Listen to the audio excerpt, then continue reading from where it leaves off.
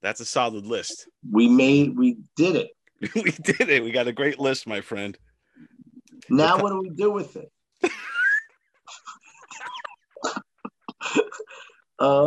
We could tell the world. Yeah, we could tell the world. Process of elimination.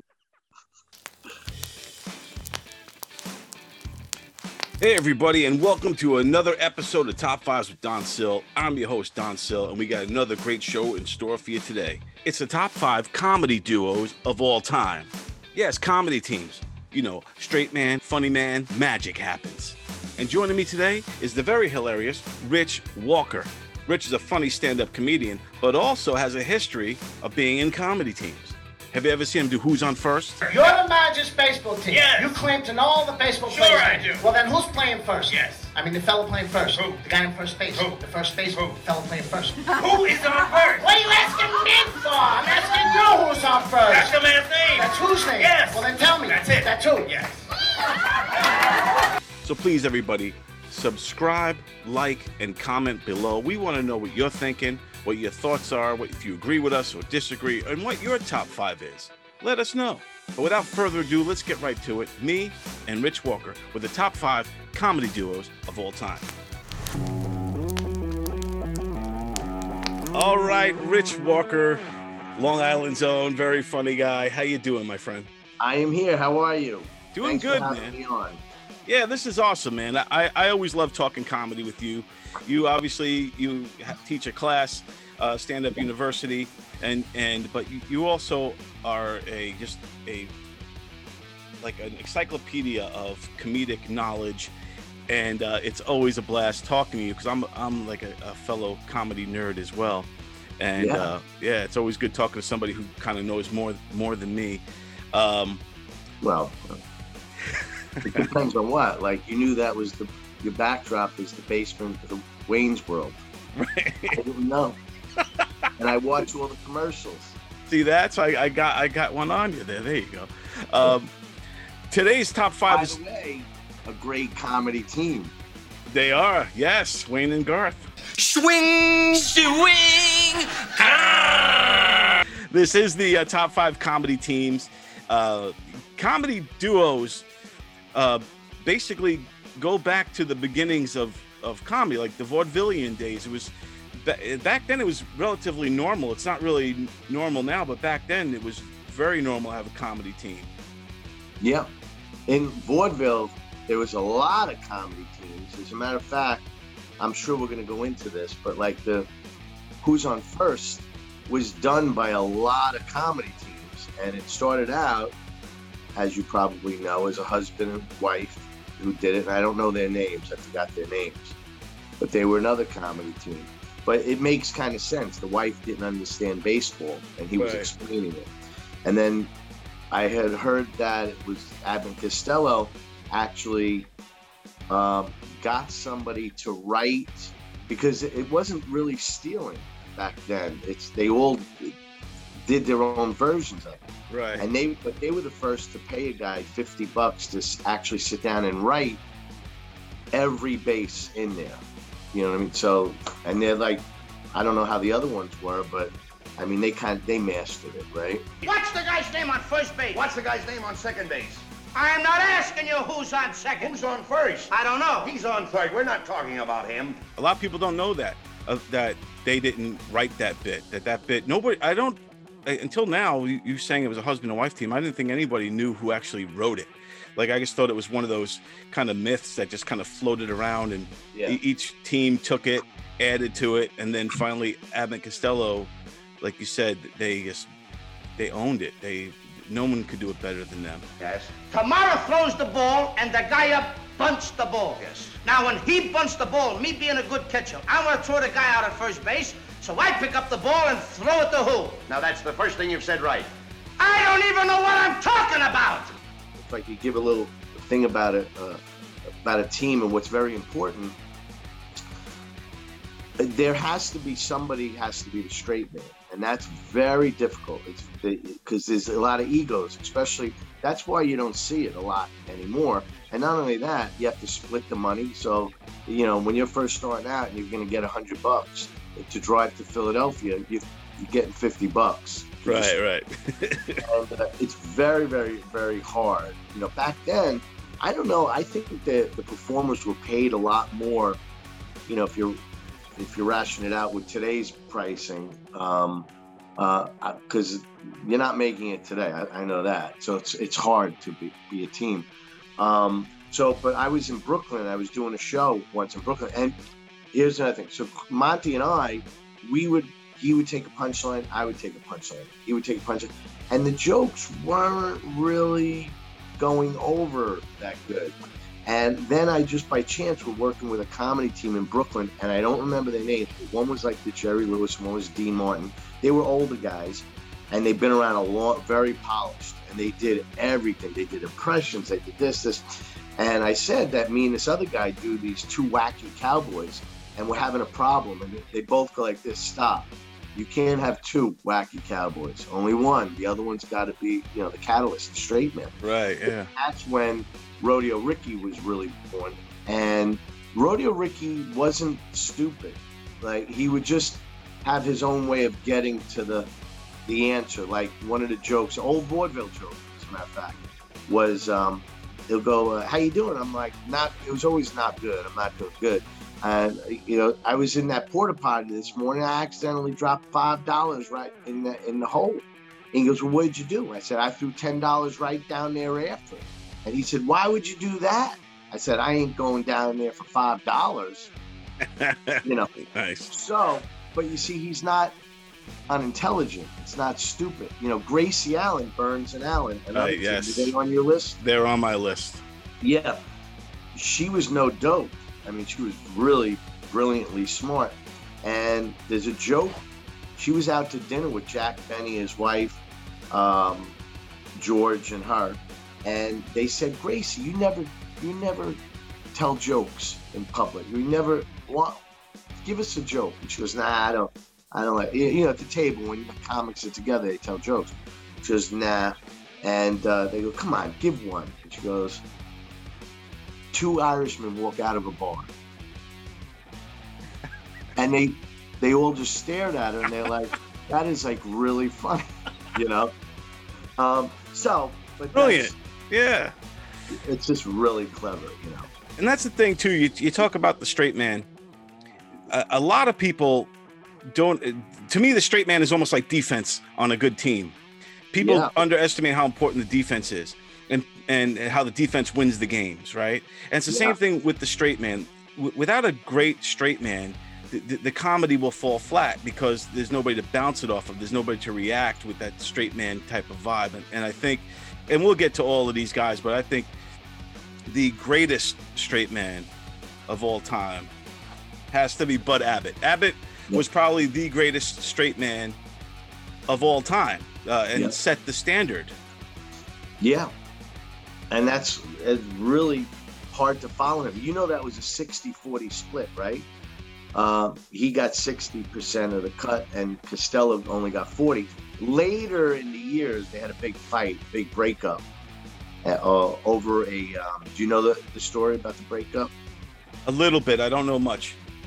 It was over a maid, and I think it was Bud Abbott had a maid, and then he let her go, and then Costello took her. But there's rumors really about the maid. Right. There must have been more to it. It must have been enough to have a war over. Yeah, exactly. They broke up, but then when they went back together, it was agreed it would be a 50-50 split, and then the history was written. So, but yeah, the reason why straight men actually got paid more money than the jokester, right? Ego. You got to do all those shows, and the guy that gets all the laughs get all the girls. Right, he gets all the glory, the girls. Yeah. People are, it's the water cooler that they're talking about. What Costello said. Yeah, they want their pictures taken with that guy. Yeah, exactly. So it does have it can certainly weigh on the dynamic of the team, and that's why probably a lot of comedy teams don't always stand the test of time. Right. Just as I... What is this all about? What's the matter with you? I'm out all day long looking around for work. Do you ever go out and look for work? Well, sorry, Am I the only one that's going to do all the work around here? I was working. I was reading a comic book. Yeah, so now we're going to get into it. We're going to get into the top five comedy duos of all time. This goes all the way back to as far as you want, all the way to modern times. Which, today, this whoever you got in mind. I'm looking forward. Yeah. But let's kick it off, Rich. Who's your number five? How about this is a comedy team, and it may be the last comedy team we've seen, especially husband and wife, Sonny and Cher.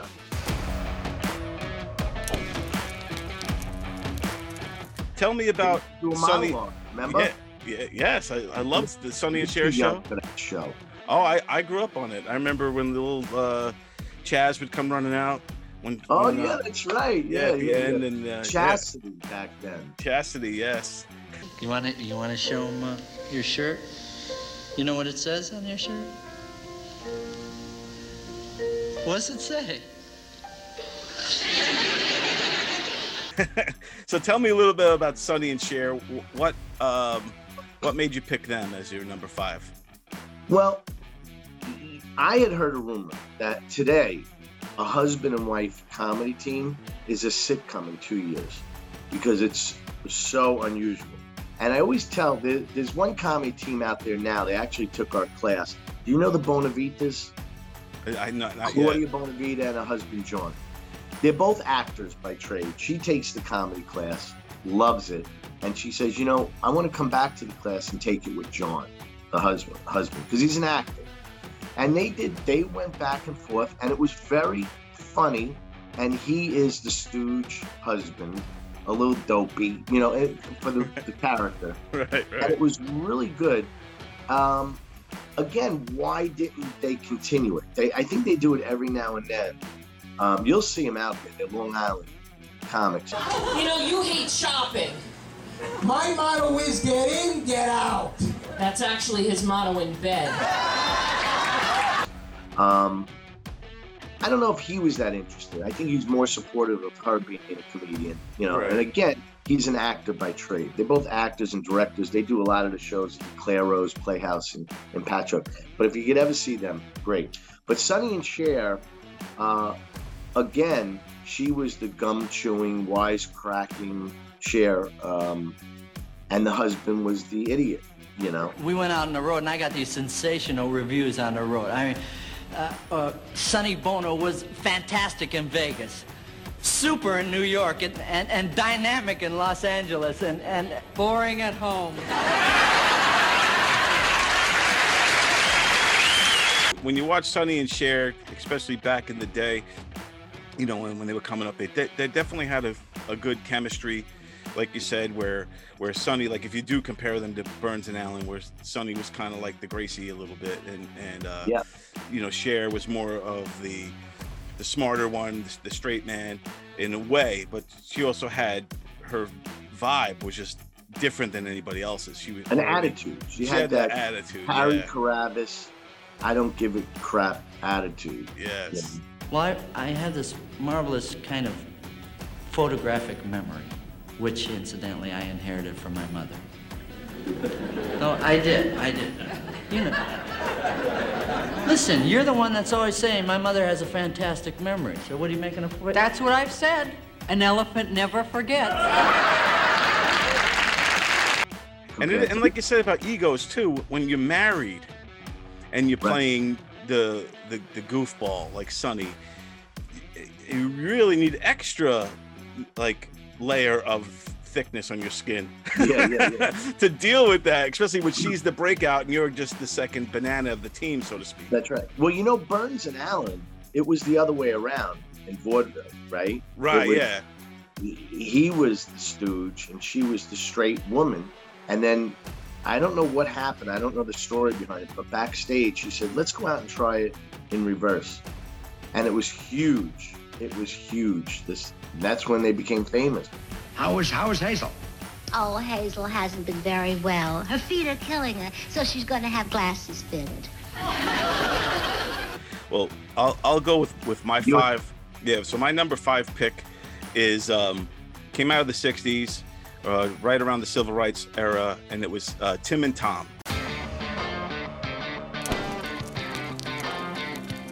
it was Tim Reed and Tom Dreesen. I don't know Tim and Tom. Yeah, it's Tom Dreesen when you first and Tim Reed from WKRP in Cincinnati. I think Tim Reed was on that show. Yeah, of course I know Tim. Yeah, so Tim and Tom were the first and only racially mixed comedy duo ever.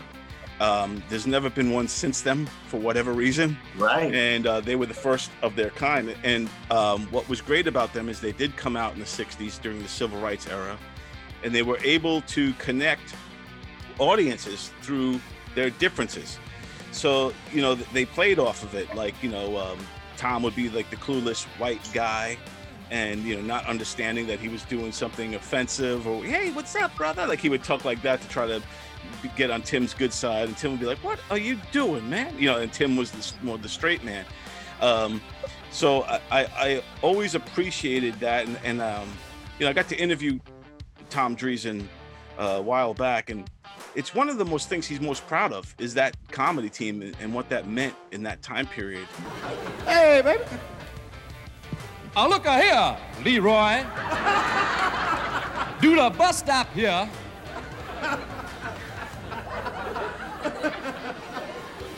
What do you think this is, Amos and Andy? I remember seeing them. I saw them quite a few times on TV. I wonder if, I don't know whether it was on Carson or whatever, but they were a team. Yeah, they toured around. I think they might have an album out, but I know that either Tom Dreesen did put a book out about his experiences with Tim and Tom. Yeah, so. As a matter of fact, sometime today, I'm gonna YouTube that. I want to see if they're on there. Oh, they're definitely on. Yeah, you'll see some good stuff, and some of it is actually in today's temperature, it still holds up. Like what I mean, and there is a little bit of cringe in it just because of how much we did evolve since then. Yeah. So some of the things that Dreesen says to Tim Reed, it's kind of like, oh God, it's a little cringe. Yeah, there's a few cringy things in there. Tim and I were together as children. We played ball together, we fished together, we hunted together. We were great friends, and then when I was 9 years old, my dad sold them. All right, okay. But overall, I think for the time period especially, it helped. Made sense. It made sense, and it helped to kind of find laughter through that pain of that era. Yeah. Wow. Check me out now. Remember, we brothers. We brothers. In the ghetto. In the ghetto. All right. Hey, what's happening, Jive? My main man. Say, look here, baby, this way I catch Big Mac. I got to ease uptown, get me some new rags. A couple fronts, pair of gators. Go check them traps. Do a little night crawling through the hood. That's out of sight, man. I didn't know you spoke a foreign language. Yeah, so Tim and That's Tom. A good one. All right, so moving on to number. Turn? Yes, your turn, Rich. Okay, how about this comedy team? Very different. And you're not going to think of it as a comedy team. And let's go back to maybe the 40s. Edgar Bergen and Charlie McCarthy. Ah, great pick. Love it. Yes. But yet that comedy team was one person. But the characters were so definitive that when they did radio, people actually thought it was two different people sitting in the studio, and he didn't even have the puppet. Right. So yeah, that's right. He started it in radio. Ladies and gentlemen, it's my pleasure now to introduce a young man. What is your name, Sonny? Edgar Bergen. Oh, yes, of course, Edgar Bergen. Young man, he will now entertain you with, what are you going to do, Sonny? Ventriloquism. Oh, yes, he's going to ventriloquism. So that's one that I always found interesting. And not only that, any ventriloquists are comedy teams, right? Even to this day, you have Jeff Dunham, right? Wow. Like, think about that. Because when you write both parts. Right, I was going to say that. Yeah, when you write as a ventriloquist, you're writing as a comedy team. You know. Right. And one is going to be the stooge and one is the straight man. Did you ever have the honor of seeing Vince D'Antona and George? Yes, I got to. I seen them a few times live, and they were on my radio show back then too. Yeah. I think they were probably, especially on Long Island, the most loved, comedy team. He was like the greatest guy in the whole world. I never heard him talk bad about anybody. Even if you tried to get a conversation going bad about somebody, he's like, he's a great guy. Yeah. Like give me a little bit, Vince. Comics like to bash other comics. I'm getting a Woody, yes. Well, you're not getting no Woody. Back up, ladies. Oh, stop it.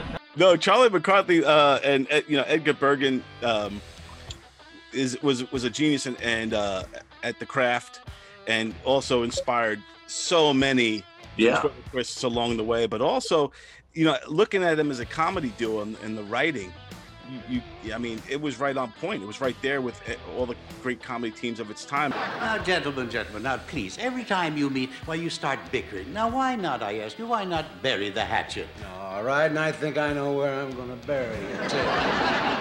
You're not too funny since Jerry left, are you?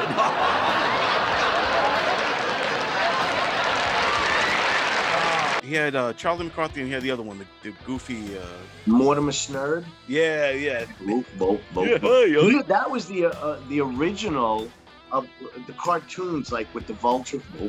Yeah, right. That was Edgar, Mortimer Snerd. I want you to face your audience, and then I want you to smile. Let's try it now, just to be sure we have it right. Good stuff. So that was number 4. So my number 4... Right. I'm going with Cheech and Chong.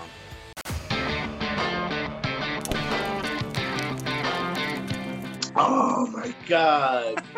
So Cheech and Chong. I didn't think of them, and I've seen them live at Westbury Music Fair. I'll tell you what they did. But go ahead, tell me.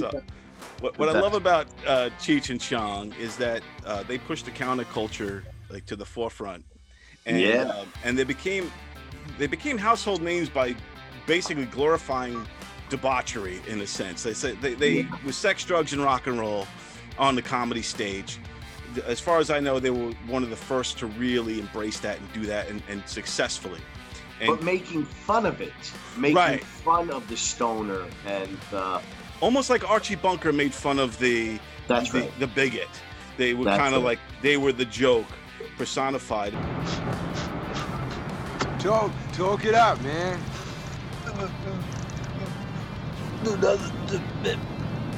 Kind of grabs you by the boo-boo, don't it? And I think that also, their early stage shows kind of pushed and shocked audiences a little bit because they were talking about sex and drugs and all that stuff. Come on, light it up. Let's get Chinese eyes, man. Looks like a toothpick, man. No, man, it's just rolled real tight, man. It ain't a toothpick, man. No, it is a toothpick, man. No, man, it's just a rolled real tight. It's a toothpick. Yeah. But I think the best takeaway from them, and there's so many great things about Cheech and Chong, and I love them from the records to the movies to the stage. My God. But it was our era. Yeah. How old were you though? I was like 11 years old. I was a kid, and I was sneaking around. I remember when Up in Smoke was on Showtime, and my dad was laughing watching it, and me and my brother kind of snuck into behind. He didn't know we were up, and we were kind of watching it in the living room from a distance, and didn't really get the jokes, but we knew it was bad. What are you doing, man? Sometimes that helps. But what makes Cheech and Chong for me really incredible is how their characters intertwined. So you got this one stoner kind of dude, and then you got the Mexican guy, and how it just they meshed in a way that nobody except for Cheech and Chong could do Cheech and Chong. You know what I mean? Nobody can ever come close to that magic. And to Remember me, the Big Bamboo? The album had that big rolling paper in it. Yeah, the rolling paper in it. I have the record, but I couldn't. You can get it on eBay. They have them with the paper in it, but the ones with the paper are more rare because everybody either used it or smoked it. Right, cut it up. Yeah, so you can't find it with the rolling paper. The best. I remember a scene. You remember the drive-in movie when they went to drive-in movie that the guy's hidden in the trunk? Yeah, and yeah, they pull up, and the guy's like looking with the flashlight, and he goes, "Yeah, it's just me and him. Like we're together.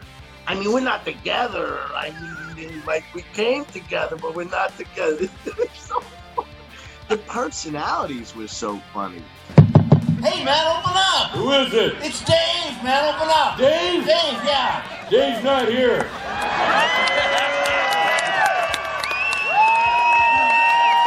All right, so now we're into number 3. Reg, who's your number 3? How could we not forget about, maybe on your list, the Smothers Brothers? Yes, the Smothers Brothers.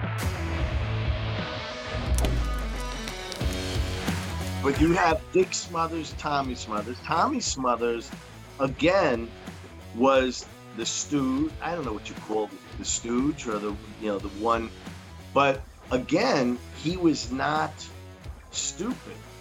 He knew exactly what he was saying. It just came out stupid, I guess. My old man's a Negro. What do you think about that? Wait a minute. What do you mean? Hold on. Tommy, I'm afraid you're incorrect.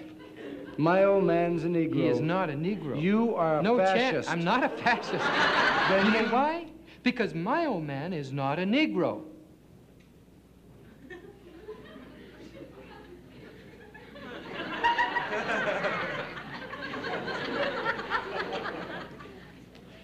No wonder Mom always liked you best. Nothing to do with it. I grew up watching them as well, and Dick being the straight man.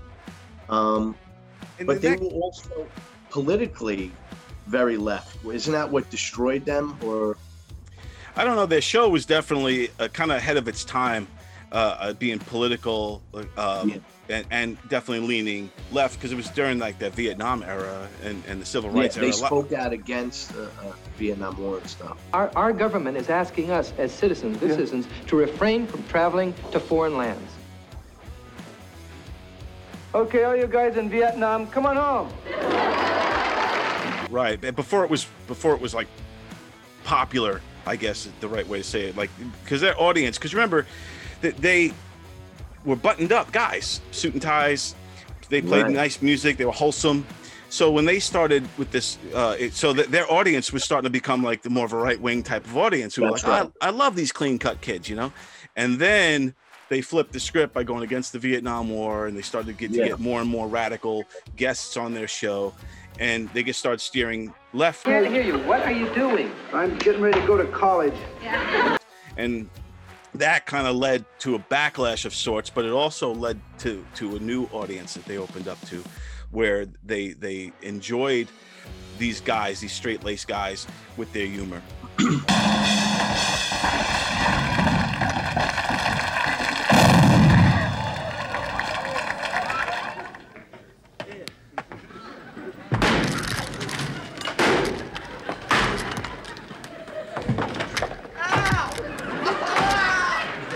It's funny, like as you know, during the pandemic, I used to speak out a lot on my political views, and I would get the private messages from people like, dude, let's stay out of politics, because it's not, I was always funny stuff, or tongue in cheek, a lot of it, but I found that I increased my audience. Like, it's like I found a base, which was weird. But what also is really funny, I found a right-wing base that loves me, and I don't get it. I had a guy come to me New Year's Eve, right before the pandemic, that December, right before, on New Year's Eve, and he even brought me T-shirts that he made, like T-shirts and stuff. And I'm like I'm not really getting, did you see any of my posts? Like, and he always commented like nasty and stuff, but I don't know. He was a good guy, really good guy. But I just thought that was really funny. So I guess, when you're a comedian and you're in a team or you have a platform, especially if you have followers, and they took full advantage, the Smothers Brothers, of what their power actually was. My old man's a cotton-picking, finger-licking chicken plucker. What do you think about that? I think you better not make a mistake. Yeah, and I always commend anybody for standing up for what they believe in and going against the grain in a sense. If it's what you believe in, then I think you should always go, whether it's with the tide or against the tide. If it's what you fully believe in, then I always commend somebody for going all in. And I think that's what they did. But also when you talk about the Smothers Brothers and we talk about straight men and egos, in their case, I think more of the ego had to be on Tommy Smothers for playing such a goofball. Like he played it so dumb, and Dick was the smart one. Where I think in that case, it's reversed. Where Tommy's getting the laughs, but Tommy's also viewed as a moron. You know what I mean? He's got like people don't take him seriously, and I think sometimes the ego could work against you on that side as well. Absolutely, yeah. But this wasn't just a fun job. There was dangers in this job as they built the railroads up the mountains and down the mountains and across the deserts and over raging rivers, and they had to span crevices, deep crevices in the ground, and in the bottom of the crevices there was pumas. These just pumas with claws and foam coming out of these pumas' mouths, and the railroad men, they're going, whoa, look at those pumas down there! I'm not going to build any railroad! Across the crowd, there's pumas in the crevices! There were no pumas in the crevices because we don't have pumas here. There are no pumas in America.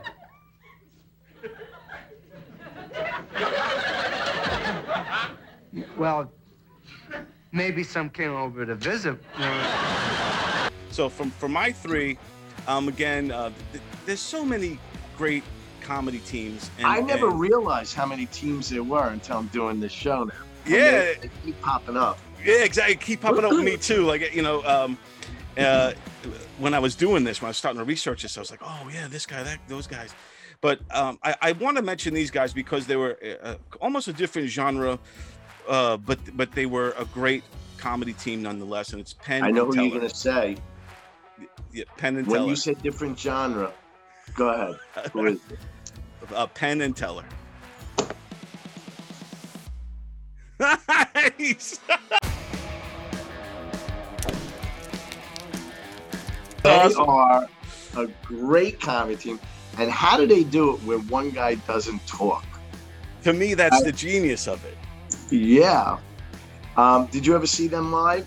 I've never seen them live, but like I said, they started coming to fruition when I was a kid, and I used to watch them all the time. And kind of like Cheech and Chong, it was their stage chemistry that really sells it. He has sworn that he will not breathe again until I find a card selected freely by a member of this audience. I will be able to do that in 3 minutes and 35 seconds, or my partner Teller will die. You got one guy who's really big, like immensely tall, and another guy who's small. Boisterous, very. The other guy doesn't have to talk, you know? Yeah. It's like really, and it's all facial expression, but then if you look at Teller, there's not a lot of facial expression either. He just is this blank stare, which is so funny. Like, I don't know how they do it. If you ever have a chance in Vegas, go see their show. I don't know which hotel it is, but we went, and they exposed the trick, all the tricks. Like, you know the one with the box, like with the head, and then they put all the pieces together, and now the head is here, and the foot's up there, and the fingers are always wiggling about. Well, they did that, but they did it with glass, so you could see the trick being done. Wow.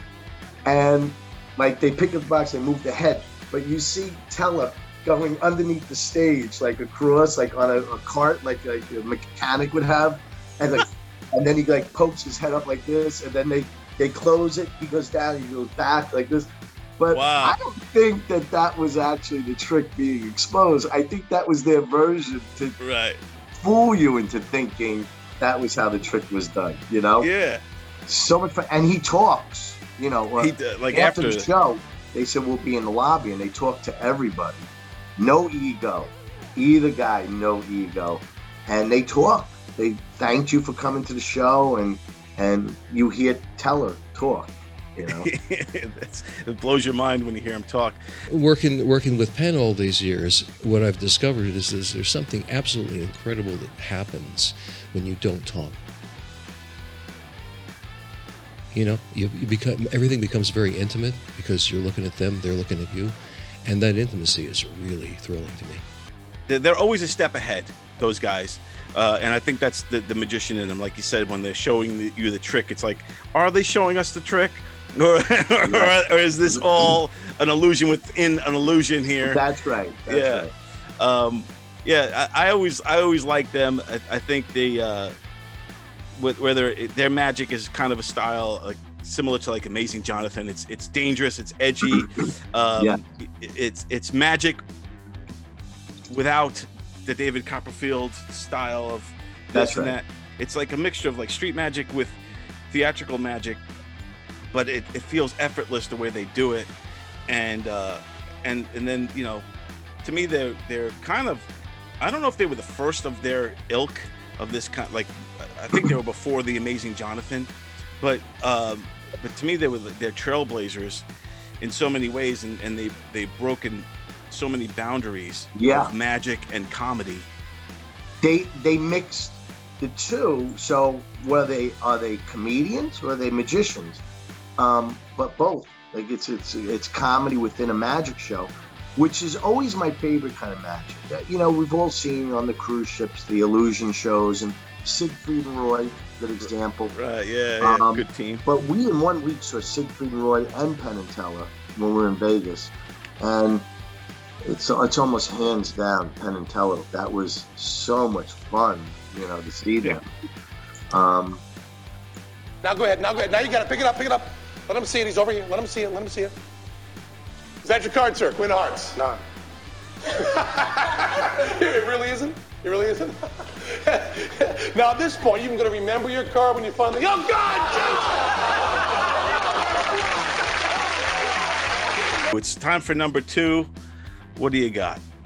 Oh, my gosh. What about Ralph Kramden and Alice?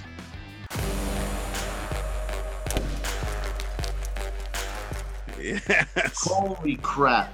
You want to talk about standing the test of time. Yes. Their chemistry is off the hook. Never worked for me with the other Alices that came in later, you know, like on the specials, you know, the color ones out of Miami and stuff. Right, yeah. There's something about Audrey Meadows being a straight man, but a funny straight man. Like, her sarcasm was so funny. And then his facial expressions. How often does that magic happen on television? It doesn't. Very rare.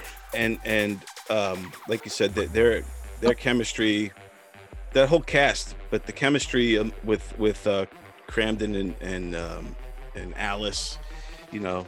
You seem to have forgotten that I am a woman. I forgot that you're a woman. How could I? You're always yapping. Ralph and Norton is another team. They had it, yeah. And you gotta give it up to Gleason for that, because he was able to be, you know, the guy for both of these outlets. And with Norton, you got basically 2 goofy guys that are making it work. Straighten the right arm, lower the right shoulder. Now you got it, Ralph. Follow through and you can't miss. Swing! And you know, because he could flip-flop, you know, Kramden. He could be the straight man when he's dealing with Norton to some degree, and then he could also be the funny man when he's dealing with Alice. So he's this... Well, he was actually the straight man with Norton. I had heard rumors that Jackie Gleason was extremely jealous of Art Carney. Everybody wanted to meet Art Carney. And there's an episode of one of the Lost episodes where Ralph wants to get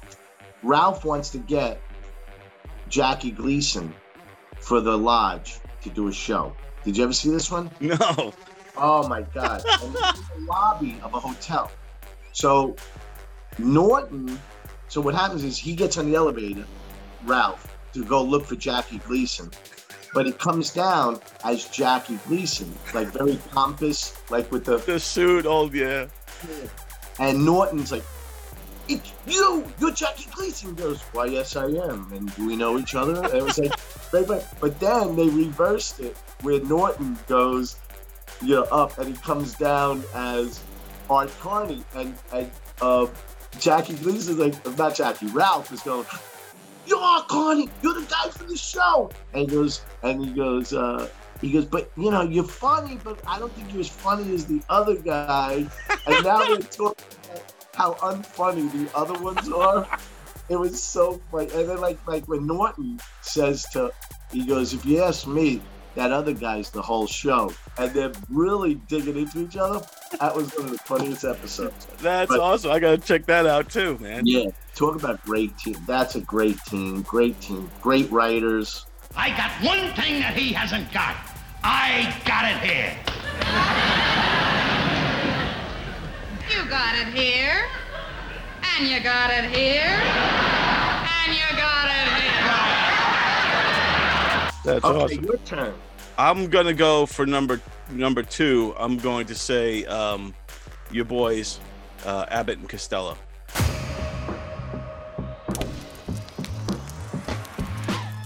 Abbott and Costello, to me, are the most famous and iconic of all the other comedy teams. Their chemistry is bar none. And they both knew their roles. Straight man, funny man. And they played off each other so great. It was back in the slapstick era where Abbott could just slap Costello. Right. Snap out of it, just Another guy gets up and it's a long fly ball to because. Why? I don't know. He's on third, and I don't care. What was that? I said, I don't care. Oh, that's a shortstop. You know what else? The claim to fame is who's on first, and that really catapulted them. But they have other bits. I don't know if you ever saw. Eric and I want to learn it. Jonah and the Whale. Did you ever see this bit? I may have. Let me tell you. Jeff Bosey sent it to me. It is so funny. It's Costello comes out and goes, "I'm going to tell a joke, and you don't have to do nothing. You just stand there. I'm going to tell the joke. I wrote this joke. It's a great joke. I think it's funny. They're going to love it." And he goes, "All right, Lou, tell the story, Lou." And he's like, "Okay, so you got Jonah, and he's a guy, and he's got this big whale. What kind of whale?" And it doesn't matter what kind of whale. It's a big whale. What do you got? I told you don't say nothing. You just stay there. Now, this whale was in the ocean. What ocean? What ocean? I think the folks would like to know where this took place, don't you think? Go ahead. Pick out ocean, what I care. That's immaterial to me. All right, the immaterial ocean. Oh, what kind of ocean? Now, the whale was in the immaterial ocean. He was minding his own business, but he was following a ship. What ship? This ship. What ship? It was this. It's so funny. That's awesome. And the punchline is, I'm not going to tell you where it goes, but write it down. Go Jonah and the Whale. It's on YouTube. Jonah. And the punchline is great. Lou, you're not coming out here in front of this intelligent audience. Millions and millions of people listening and watching. You're not coming out and trying to get away with that old wheeze, that old pun about the time they caught the whale and they cut him open and there they found Jonah seated on that stool selling those apples 3 for a nickel, are you? That's not the story you intended to come out here and open up a show with. And the punchline is silent. It's all in the face of what happens. It's really good. I don't know how that one didn't make him famous because it's that funny, you know? But they also have it. What was the other one? 7 times 12 is 32 or something? Yeah, the math one, the crazy on the board. Yeah, that's great. So at least they, you know what it is? They just didn't rely on one bit. They made great bits, you know? 7 of the 21. 3 times. 3 times. 7 of the 28. 13 times. And their personas, they were able to carry that through onto TV and movies. And some of their movies are like legendary. any Abbott and Costello film. Like growing up, we only had the 3 channels, 4 channels, and Yeah. it was like Channel 11 or whatever had every Saturday or something of Abbott and Costello movies, and those are some of the greats, man. Oh yeah, the best. And they reigned from 1950 to 1960, #1 on radio, television, and motion pictures. Wow. Now that's quite a feat. They were knocked out in the 60s by another comedy team, and who knocked them off of the platform? In the 60s, comedy team, I don't know who. We mentioned them earlier. One of the greatest comedy teams in the 60s overran, that's a good trivia for people at home, Abbott and Costello, bumped them out of the #1 spot. Was it? Hey, lady! Yeah, Dean Martin, Jerry Martin and Lewis. Lewis. Martin and Lewis, another great comedy team.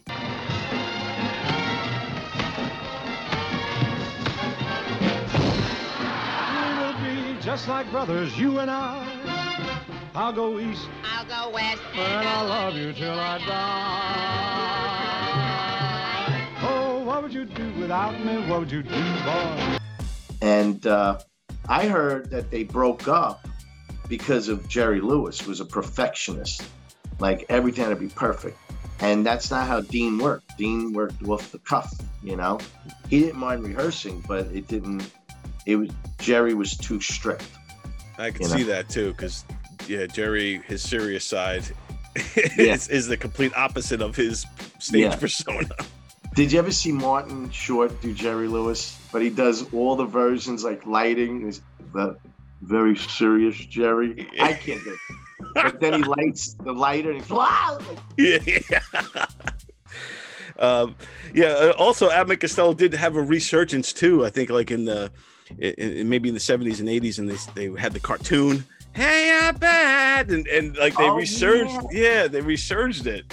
Yes. So like the stuff is timeless, because like you said, Jonah and the Whale bit, which I'm going to watch later, the Who's on First, these still stand the test of time. They've been around since like the 50s or 40s and 50s. Yes. And they're still funny today. And comedy doesn't have a long shelf life normally. So for these guys to have these sketches, these things that still today are quoted, known, and hilarious, that's a testament to them as well. I want to ask you just one thing. What? What makes a balloon go up? Hot air. What's holding you down? I pulled a joke. All right, so now it's the #1. So now it's #1, perfect timing. So for me, the #1 comedy duo for me of all time is Laurel and Hardy.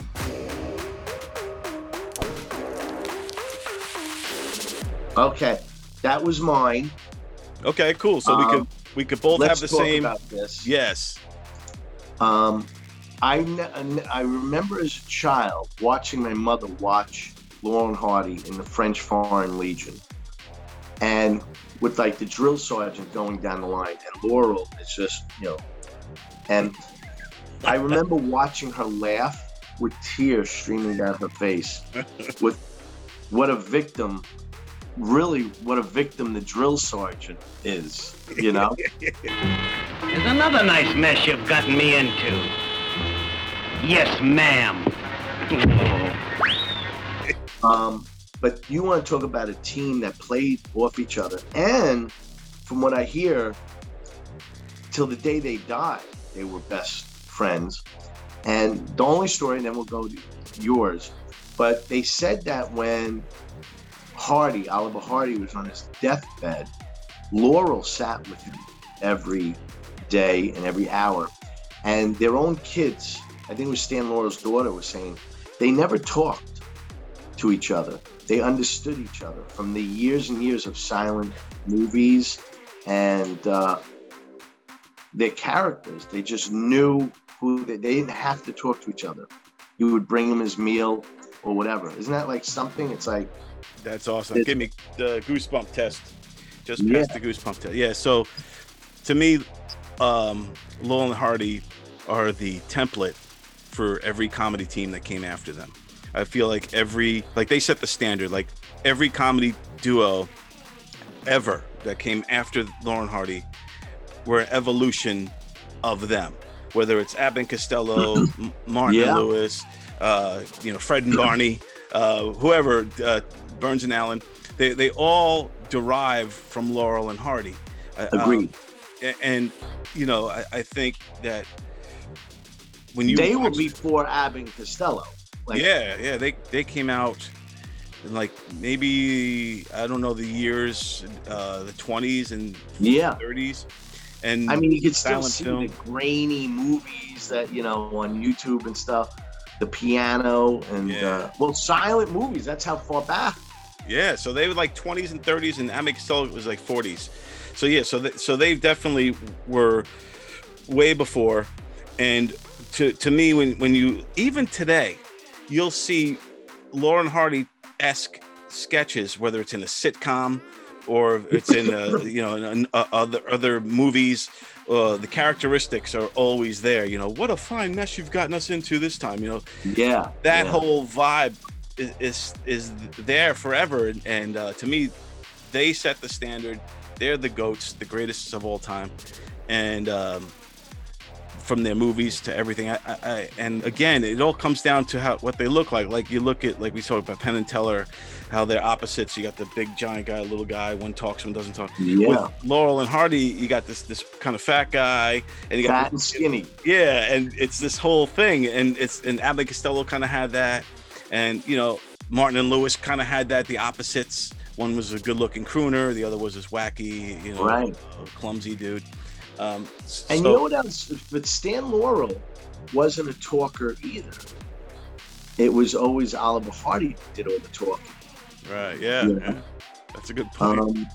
And such famous sketches. The piano, going down the staircase. Oh, yeah.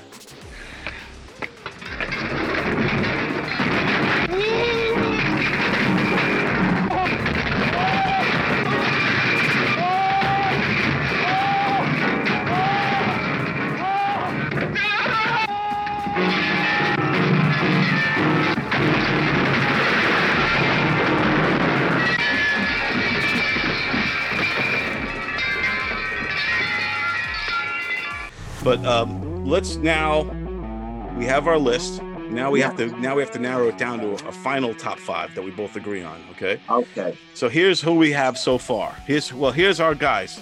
So we have Sonny and Cher. Yep. We have Tim and Tom. Yep. We have Edgar Bergen and Charlie McCarthy. Cheech and Chong. The Smothers Brothers.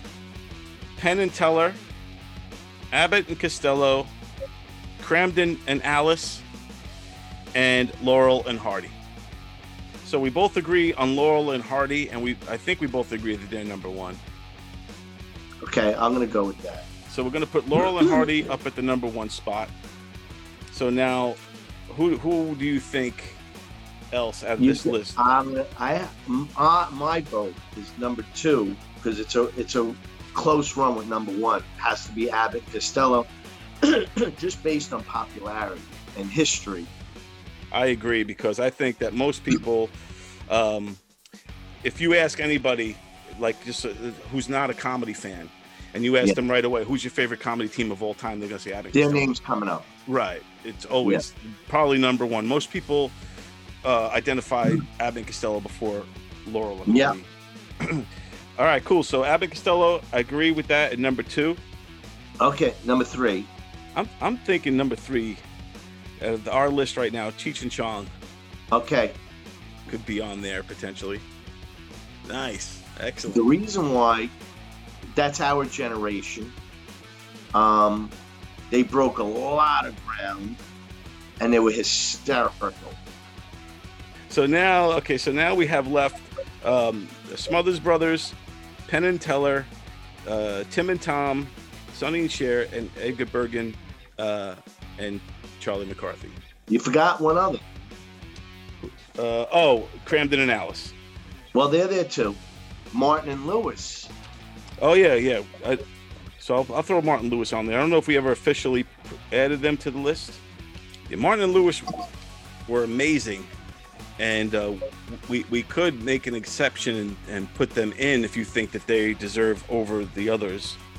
Because I'll put, Martin and Lewis. They were on my short list for sure. Okay. In my original top 5, they're on there. Okay. So we could definitely talk about put Martin and Lewis into this because they're definitely deserve it. They're one of the greatest comedy teams by far. All right, so and then for number 5, I'm thinking. See, it's tough because there's so many great ones. Yeah, but I do like the Penn and Teller. But I think that we've mentioned a lot of these guys how they broke ground, like Tim and Tom and Sonny and Cher, husband and wife, and then Tim and Tom being black and white. But I think Penn and Teller, because of not only just the magic, but their comedy chemistry too, and all of that. Okay, but now this list is the greatest of all time. Right. They may come up on only you and my list. Right. Yeah. Because you're not thinking comedy team. You're thinking magicians with great patter or banter, whatever you call it.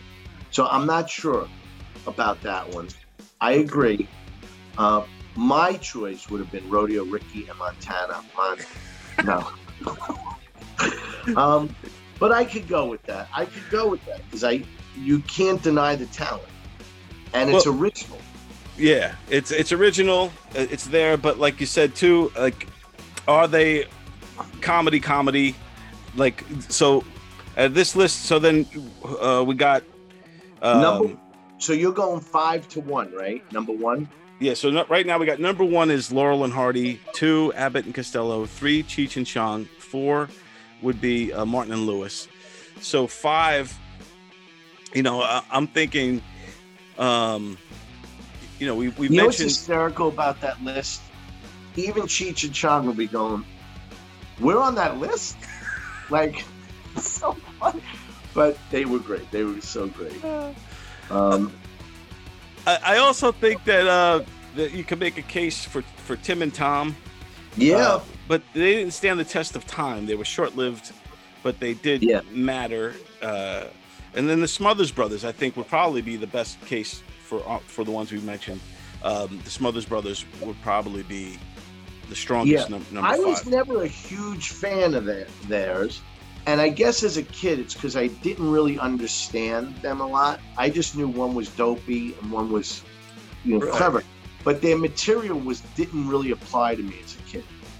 Right. So they're not on my list. But if you like them, we can put them there.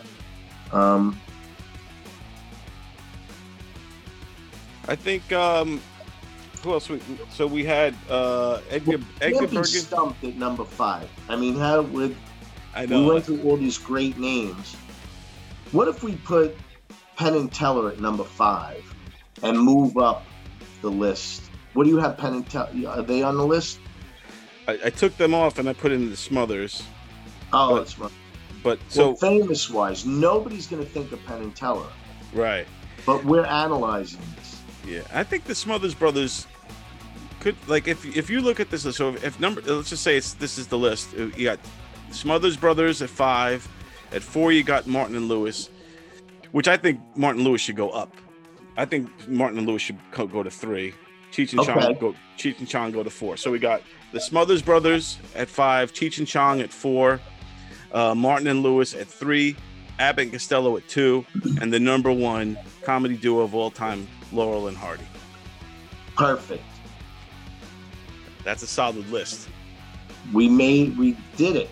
We did it. We got a great list, my friend. Now what do we do with it?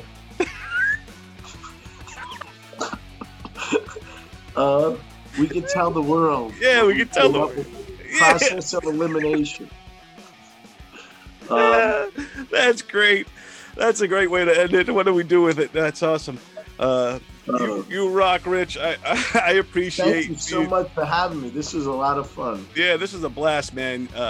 Tell everybody where they could find you and follow you and all that good stuff. Yeah. So you can always go on my Facebook page. I have a website, but I never update it. But if you go on my Facebook page, Rich Walker, and if you have trouble finding me, you can just put Suffolk County. But I always put flyers of all the shows I'm going to be on. I also, if I can mention, I teach Stand Up University, a comedy class out of the brokerage in Belmore. If anybody's interested in becoming a comedian. Also, if you want to be a team, we will help you and your other comedian friend become a team. We've written a couple of acts like that. So I got one more thing to say. If you go on TikTok, go to The Monty and Walker Show. We only have about 10 clips up, but they're little funny quips. Or also you can go to Monty and Walker Productions and see the full versions with the outtakes and all that stuff, and click on the YouTube link there. Excellent. Thanks again, my friend. Rich right, Walker, Don. everybody. Well, there you have it, folks. The top 5 comedy duos, according to me and Rich Walker. Let us know what you think in the comments below, and leave us your top 5 as well. Love to hear it.